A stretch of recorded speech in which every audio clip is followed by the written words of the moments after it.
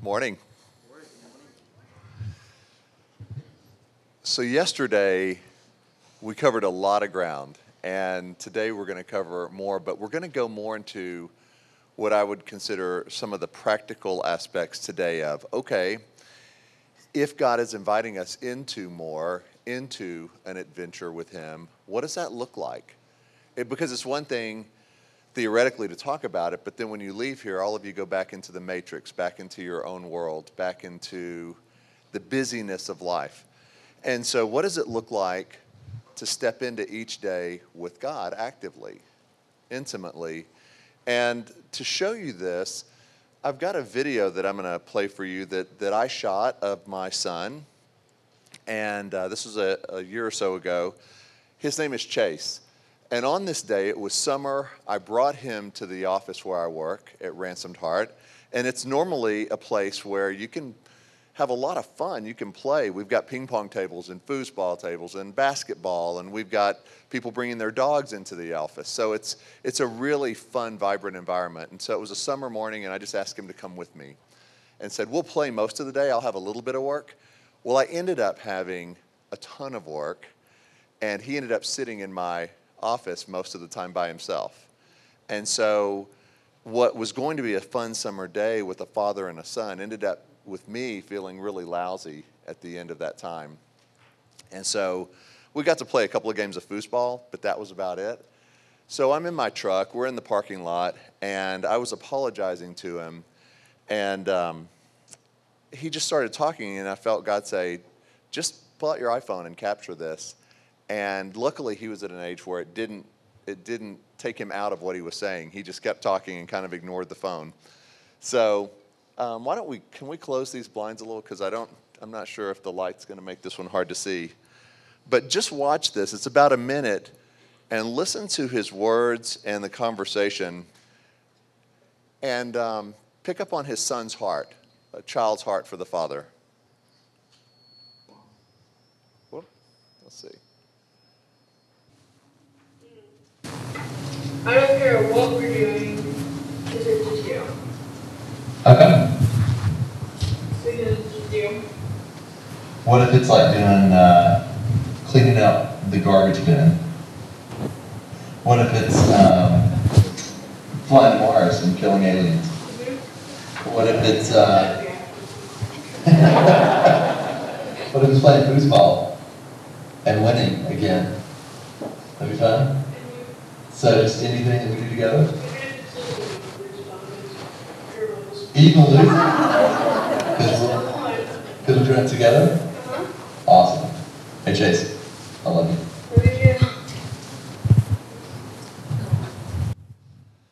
See, that's what it's like to walk with God and to go through the day with God. It's really this phrase he said at the very end, I don't care what we do as long as we do it together. If you wake up every day with expectancy, before you get out of bed, literally before you look at your iPhone or before you start thinking about all the things you have to do that day, one of the biggest game changers for me is I wake up, and before I even lift up, I just say, God, Father, what do you have for me today? Because I don't care what we do as long as we do it together. That sets the tone and the pace for the entire day. That's what walking with God looks like. I have a really big truck, and I didn't have a truck until I moved to Colorado, and I love it. It's so fun. And everywhere I go, Chase wants to go with me. And the cool thing is, he just wants to be there. So unlike my older two kids, he doesn't ask, where are we going? He doesn't ask, can we get ice cream or can we go stop here where I want to stop on the way home? He just is in for the ride. He doesn't ask me if I have enough money for whatever we're doing. Doesn't ask how long we're going to be gone. Doesn't ask if I know the directions. He's just in. And he'll lift up the console because he wants to sit leg against leg, arm against arm. He is in for the ride. Well, are we that way with God? Or when God invites us into a journey, do we want qualifiers? Are you in for the ride? Well, I don't know, God, where are we going? How long is it going to take? What will it cost me? What if it's not as fun? What if it's hard? What if I get bored? We have a lot of qualifiers. We need to go back to the childlike wonder of, God, if you're saying you're heading out in the truck, I'm in. I'm in. I'm expectant for what's going to happen. I don't need all the details. I just need to know I'm in with you. That's what it looks like in a picture to follow God. Now, if that's the case, what gets in the way? Well, we have an enemy. And the enemy's goal, Scripture says in John 10, 6 through 10, it says his goal is to kill, steal, and destroy us. Not primarily to tempt us with chocolate, desserts. Not primarily to not let us get the parking space we want. He's out to destroy us. We have an enemy. As a publisher of fiction, I worked on over 500 novels. And the number one problem with most novels, beyond if the writer could write, once we knew we had a good writer, it was, does the story have a good antagonist? Because the best movies have the best villains. Star Wars isn't Star Wars without Darth Vader. Think of the movies you love, and sometimes the villain is like a natural force, a hurricane, or with the Titanic, it's the iceberg, right? But there's always an antagonist, and the reason why that's in the movies that way is because our story has that way. And Scripture talks about how Satan was one of the most beautiful angels in creation. God creates the angels. We're not angels. We don't become angels. God creates angels, and he creates humans. In the angelic world, Satan was one of the most beautiful angels, it says, talented, gifted, and he turns against God. He sees God face to face. We have to have faith. Angels don't have to have faith. They see God face to face. Somehow, this created being convinces a third of the other angels who see God too to choose him. And the created beings try to kill the creator, rebellion in heaven. He gets kicked out, he gets defeated. Imagine though, in here, if 1 out of every 3 people turned against God after seeing him face to face. That's what the angels did. The goal of the enemy since then, since being kicked out of heaven, he's lost his story, he's lost everything, and now he's out to kill and destroy our stories. And here's the thing, he doesn't really care how your story gets destroyed. He just wants you to be taken out. He just wants you to go away, to be killed, and he'll do it however he can. And the best way he can do it is to numb your heart. That's why when Jesus came in Isaiah, it says, Jesus quotes Isaiah saying, 61, saying, I've come to heal the broken hearts and set the captives free. The enemy is trying to kill, steal, and destroy. I've come to heal the heart, awaken your heart. That's why it says in Scripture, above all else, do what? Guard your heart, nurture your heart. The heart is where the action is. The heart is why God came to heal it. The enemy's out to destroy it. If somebody has given up hope, they've lost heart. Okay? The strikes against you are strategic. We all have scars in our story, meaning we all have wounds. We all have things that were meant to take us out. And if we don't believe we have an enemy, we either blame God or we blame ourselves. Either God let us down or God's holding out, or we're idiots, we've dropped the ball, we've messed up. And so we either turn against ourselves or we turn against God. But it's almost like a novel or a movie where nobody recognizes there's an antagonist. It's like Star Wars going on and Darth Vader's there, but nobody believes he's real and nobody believes he exists. And so they blame all the problems on themselves or on some force out there. But they never actually think about Darth Vader being there. We have an enemy, and our scars oftentimes are where he has tried to take us out. Now, this could be betrayal from somebody we trust. It could be silence when we needed support from somebody. A lot of this happens in childhood, but it happens as we grow up. Conditional love based on what we do instead of who we are. All of these things create scar tissue on our hearts. All of these things cause our hearts to start to go numb. Our hearts can be shattered in a million different ways.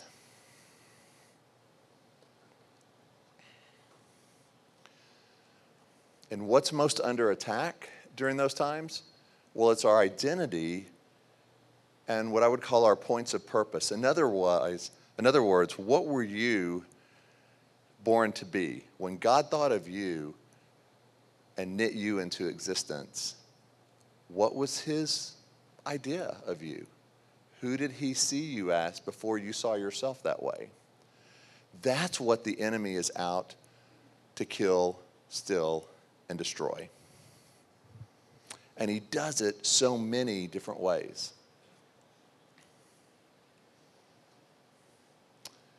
The areas of your life that have been most opposed often hold the clues to your unique calling or talent or dreams. So think back to your childhood, because we live in a story that is not random dots. Our story of life, the capital S story that you're living, isn't random things that happen randomly by coincidence and by luck, and it just all kind of happens together. Your story is as purposeful as any movie that was written about a character that has an arc. Your story that you're living has an arc. If I were to ask you, what are the themes of your story? How would you answer? Do you know the themes of your life? Your life has themes to it as much as any movie you see. How you interpret your life is how you will live your life. That's why it's important not to interpret it as, my life has just been all about loss, and I guess I've just made bad choices. Or I guess I'm just never going to be able to actually experience my dreams. Or I guess I wasn't meant to be fill in the blank. That's an interpretation that's wrong about our life. And the enemy loves it when you go that direction. Because he's got your heart at that point. So think about in your story, what are some of the things from childhood on that felt like the biggest blows to you? Words from a coach, verbal abuse, physical abuse, checked out parents, a lack of validation. If you trace that from then to now, oftentimes those early things are the very things that hold your greatest glory. The enemy knows who you could be, and he fears that, and he attacks it. He regularly attacks it. Why is that important? Well, it's important because it's hard to live an epic story if your heart is shut down and numb.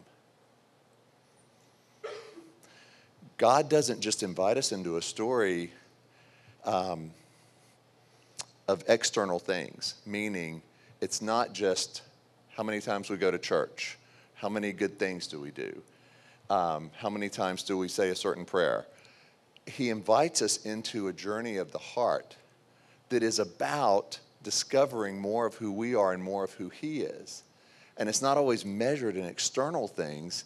It starts on the inside, on the internal. Again, Jesus said, I came to heal the brokenhearted and set the captives free. Both of those things start internally. Heart and freedom start on the inside and then play out in the story on the outside. So think about in your life, and maybe in your journal for later, where are the places your life has been most opposed? Now look at those things, maybe with new eyes, as to why. God didn't do that, but he'll use that. He'll redeem those places.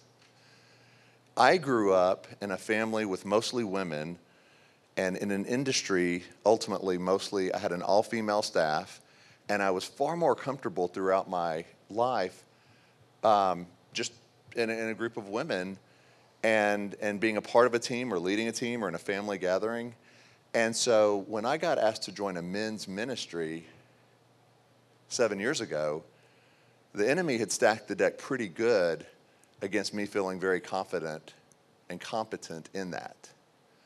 Because everything I knew was, well, it's easier to talk to women, or it's easier to work with them. And then when I'm called to work in a men's ministry and help set men's hearts free, boy, I didn't feel like I could do that very well.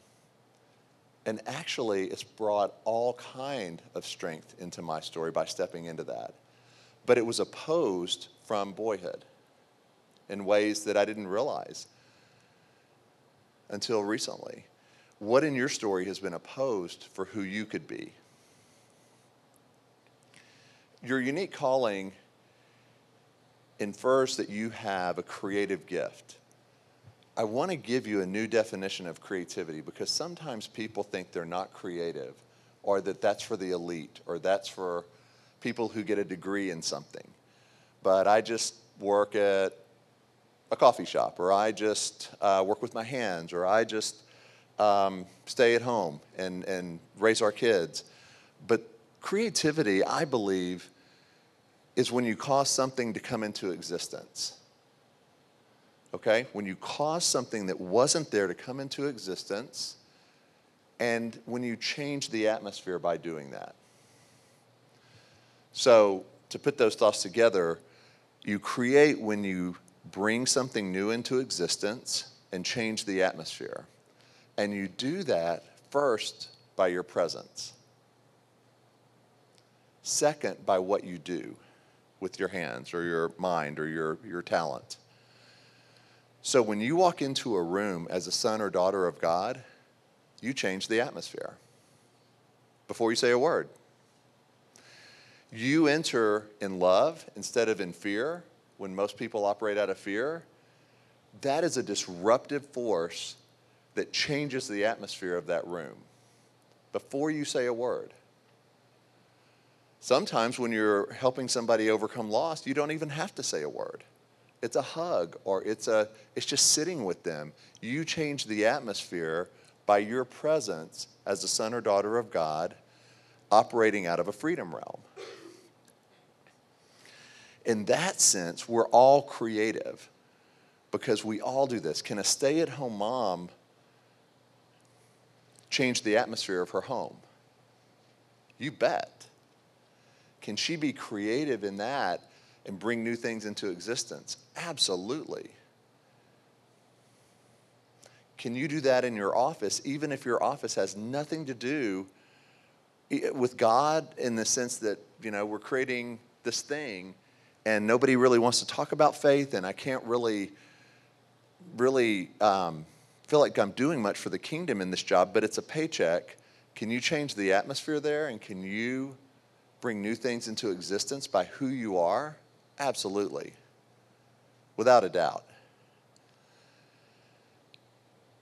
So that's a definition of creativity that I'd like us to look at. And the thing about this definition is it takes the focus off just something of productivity with what you're given and your gifts and your talents to who you are.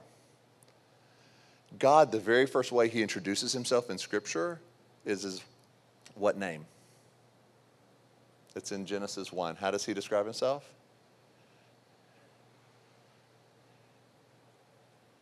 As a creator. That's the very first word. Elohim is the word in Hebrew, and he uses it around 30 times in the first few chapters of Genesis. Means he is known as the one who creates. And as his sons and daughters, we're co-creators. We have his DNA. We are all creative.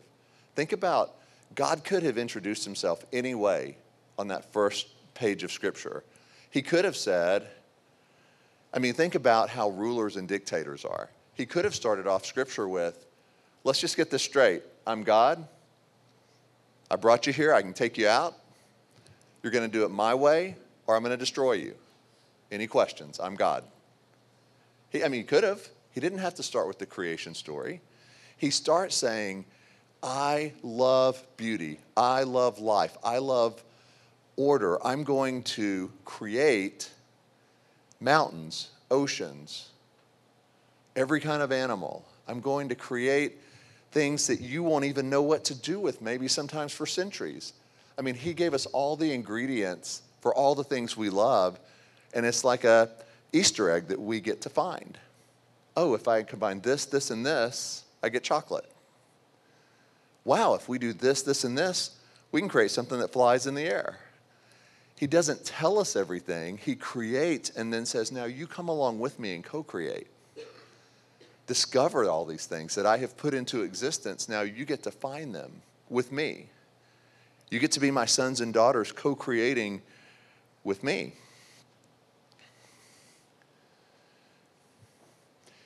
And he did that primarily so we could get to know him as creator and co-creator. He didn't really give us our gifting so we would get busy and be productive. He gave it to us as a way to know him first, as a way for sons and daughters to discover God as Father by pursuing our passions with him, our dreams with him, what we love to do with him. The first way God introduces himself in Scripture, as I said, was creator. The second way is Father. Are those the two primary ways you know God? Creator and Father? The most creative person you'd ever come across is like an ant compared to God's creativity. What do you love to do? God knows far more about that than you. He's far more passionate about that than you. You like to cook? God created all the ingredients that we have to cook with. He can show you all kinds of ways to cook you haven't thought of. You like to create vehicles, cars, repair things? Great. God gave us all the knowledge to do that. You love story? He's the best storyteller. You love music? He created it. We get to step into that with him, not just as a creative being, the creator, but also as our Father. It's amazing when we start looking at life and our invitation that way. In my book, The Story of With, I say it this way: God instills a specific talent into each of our DNA, and I believe that acts as a homing device where when we pursue what we love to do, we find God. Because God gave us that love, and then as we pursue it, it woos us more into him, because he knows more about it than anybody else. When we pursue what we're good at, that God gave us the gifting of in our own strength, the problem is, if it's all in our strength, it has all of our weaknesses. It has all of our shortcomings because we're trying to do it in our own strength. And what we breathe into existence without God is always temporal. What we breathe into existence with God is eternal. You want to do something that transcends your life, that transforms others? You have to do it with God. Do it in your own strength. It'll last a little while maybe, and then be forgotten. That's the way God created things to work. A lot of what we're talking about, by the way, is my book, The Story of With. I only brought a few copies, but this whole weekend we'll touch about 20% of what I would love to share with you. And so if you'd like to get a copy before you go, this will go more in depth in this and other things. And I've written it as mostly an allegory. So like if you have children 15, 16, 14, 15, 16, you can invite them into it as well because of this story. Your gifting isn't primarily so you can do things for God. This was a huge revelation to me as a very driven guy who felt like for years, the more I did, the more I was worth, the more my value came from what I did. But our gifting, our job, our creativity isn't mostly so we can do things for God. That's an orphan-based way of thinking, is I'm only as good as what I do. Galatians 3:11 through 12 says it this way: doing things for God is the opposite of entering into what God does for you. That was one of our scripture readings this morning. doing things for God, God does not need us to do anything for the world to keep turning. If all of a sudden we were gone today at noon, if a plane just crashed into this building, we would be missed and the world would continue and God's will would continue.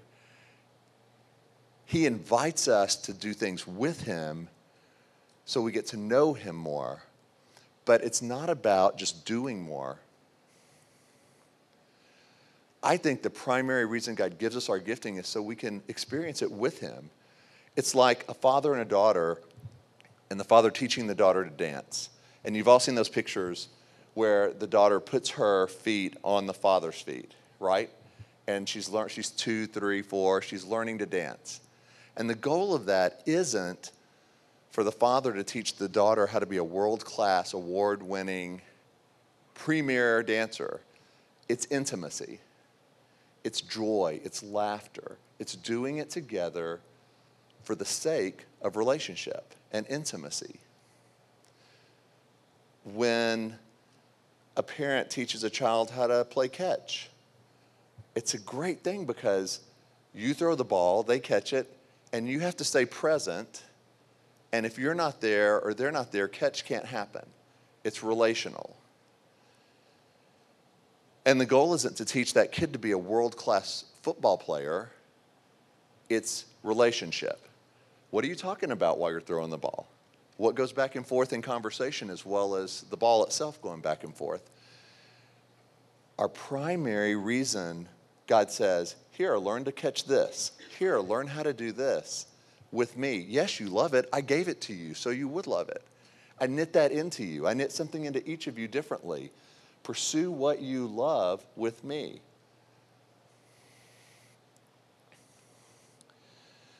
God's offer is always relational first. He shows us how to be more rather than just how to do more.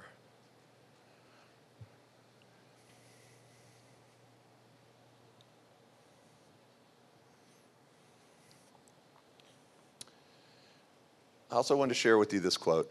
When you discover your truest identity, which is what we're diving into this weekend, people and projects lose their power to either validate you, limit you, or define you. I hope you never go into a room anymore with people you don't know and say in the first question, what do you do? Because that's our world shortcut of, I'm going to define you by your label of what you do. You're a CEO? You're homeless? Well, let me talk a little more to the CEO here about something, because this guy's successful. Oh, you're this? Oh, you're out of a job? Or you're in a new job? Or like, I went to a conference with successful 30-year-olds recently, and it was so cool. We said at the beginning of the conference, nobody knew each other who was coming. The 30-year-olds didn't. And as soon as they got there for a weekend, we said, okay, here's the deal. Nobody can say the whole weekend what you do. Not the whole weekend. Everybody is a chimney sweep. That's your job. You can say you hate being a chimney sweep. You can say you love it. You can say you just became a chimney sweep at a new chimney sweep company. But we're not going to get into the posturing of, well, this is what I do. This is who I am. Or the shame of, this is what I am not. When the world loses its power, and people do, to validate, limit, or define you, is so freeing. That's part of the freedom realm, is you are who God made you to be. The world didn't give you that, so the world can't take that away. If you give somebody the power to validate you, you know you're also giving them the power to invalidate you. A lot of marriages, one spouse gives the partner the power to validate them and invalidate them, and that's so unhealthy. And it's unhealthy in all aspects of life. Only God has the power to name and validate you. Don't give anybody else that power. And when I say up there, your truest identity, let me just give you a quick example of that, okay? When Jesus met the fishermen on the shore, right? And he came up to them when he said, follow me. What he said was, You were fishermen. Now I'm going to make you what? Fishers of men. Your identity was a fisherman, but your truer identity, and you only would know what this means if you were a fisherman, is a fisher of men. True identity, yep, they were fishermen. Truer identity. When I told you everything in your life has a reason, has an arc, it's a story, it connects, the dots connect. You may be in this occupation now. I do this.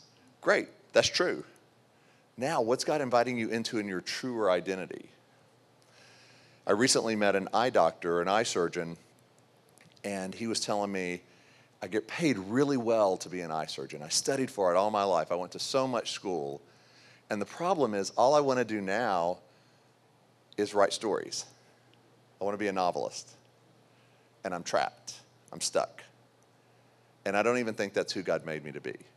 And it was this fascinating conversation to say, you know what, actually, you are an eye surgeon, and now God's inviting you to give people eyes to see through story.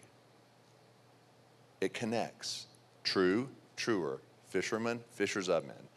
What do you do now that's good and that's part of your story, but what do you do now that could lead to a truer version of who you are? You are this, and as you co-create with God, as you step into your dreams with God, actually, the scars that you've had, the dreams that you've had, the jobs that you've done lead up to this, the truer you. It's a really cool thing to think about and to ask God about. And if your answer is, I have no idea, awesome. God loves that. Ask him. That's the relationship part of you and God. That's how a daughter or son talks to a father. What am I going to be when I grow up? What do I want to do next? I don't like this, but I feel trapped. That's how you talk to a good father. It's different than a prayer.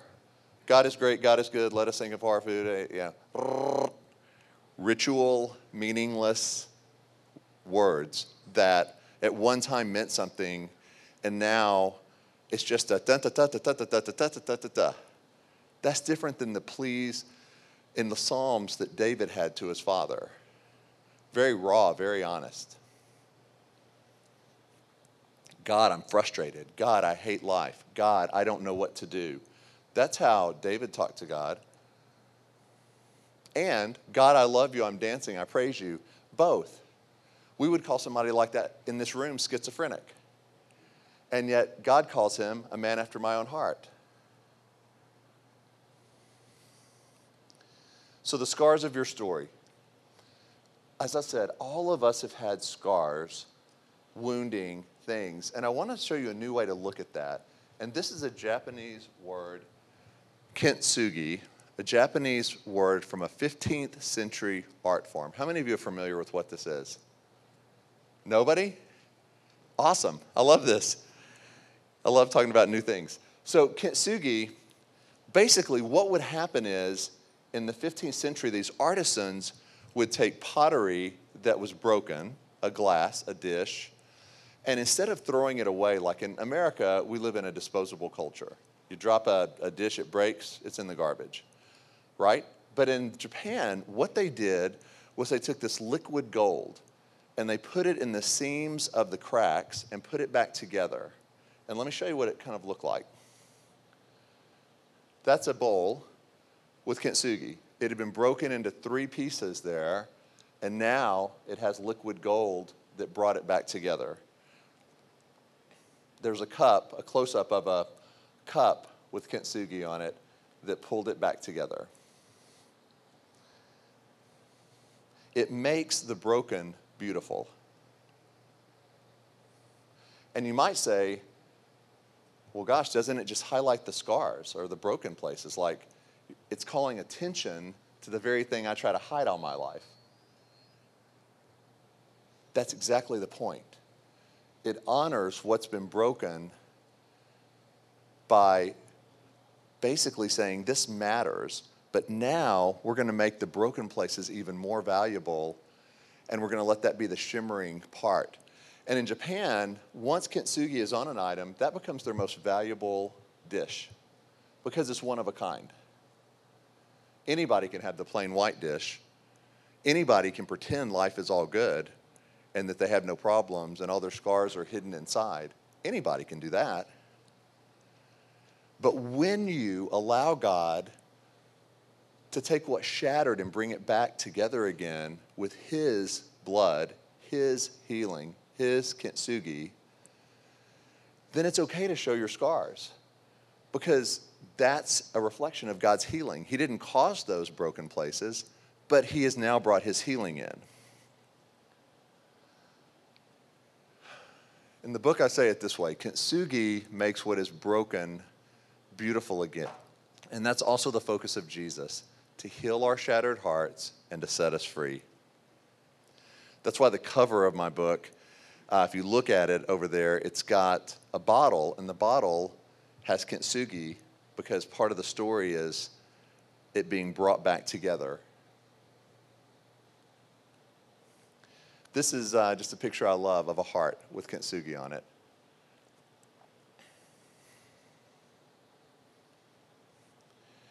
When we share the scars of our story with others, our wounds transform for the kingdom, God's kingdom, into weapons of light. When we can talk about our redemption with God and His rescue in the broken places, in the places that were shattered, that's the power that we have to speak into other people's lives. That's how we bring them from the orphan realm to the freedom realm. There's no reason to keep most of our stories hidden and private. It's not just us and God.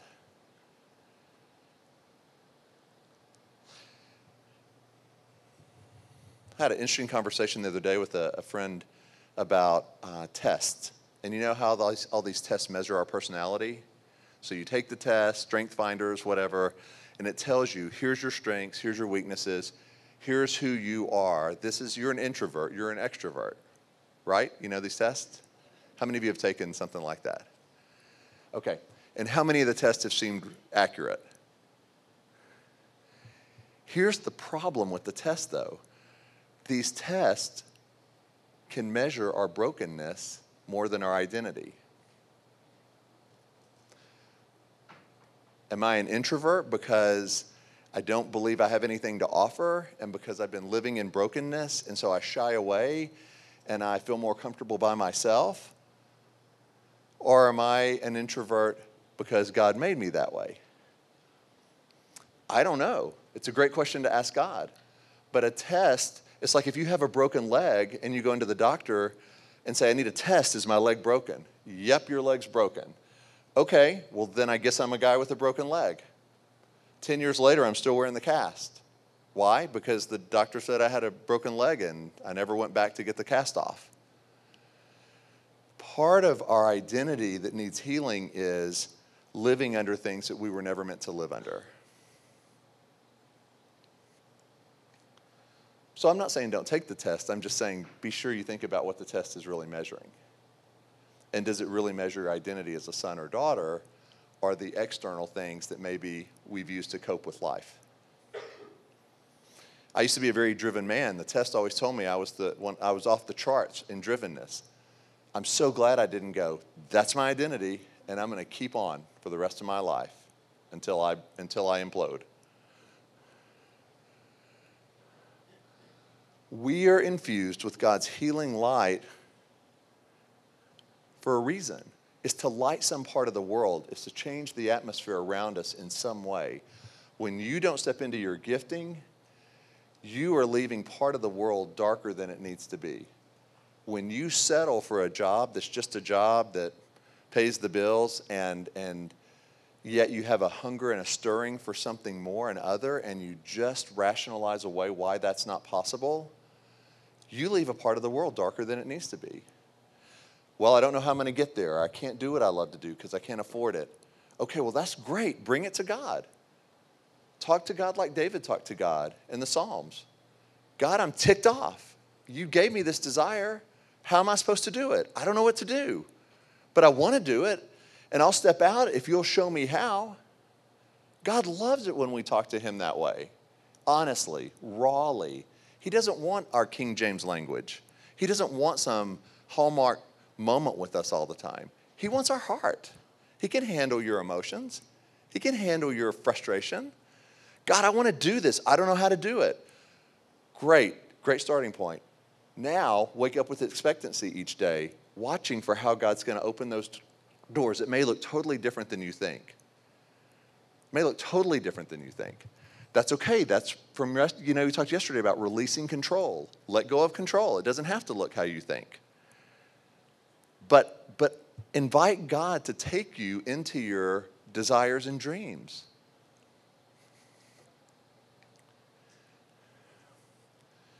So my last question, just to write down in the journal, you can talk with God more about this later. What part of the atmosphere were you born to change? And, it's not up on the board up there, are you doing it yet? You can start when you're 80. You can start when you're 20.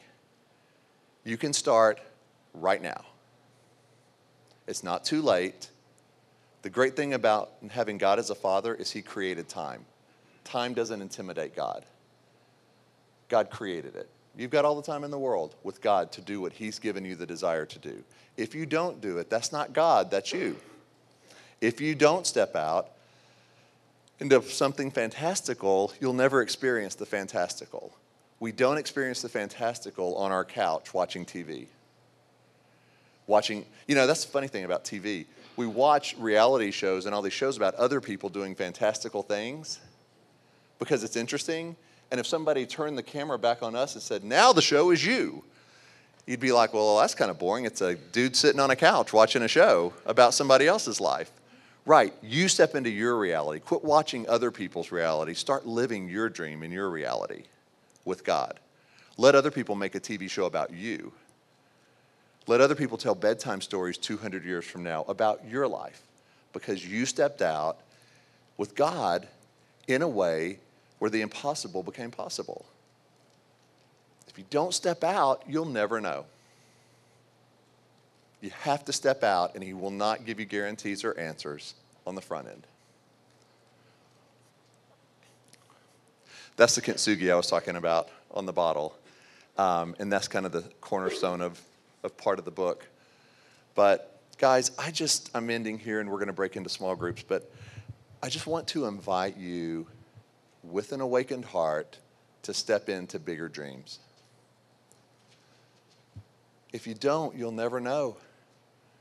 And man, you don't want to be on your deathbed thinking, I should have tried. Like, I should have tried. I wish I had tried. What you want to do is step into that now. Let God father you. He's got a big truck. He knows where he's going. You're invited to sit right next to him. He'll take care of the details if he's invited you into it. I'm not saying go off into something crazy and then ask God to rescue you. That's not at all what I'm saying. I'm not saying go do something stupid and ridiculous. I'm not saying go to Vegas and bet all your money on a slot machine. What I'm saying is when God stirs something in you, when he's given you the gift, step into that with him. That's not stupid. That's the only way to really experience God in life.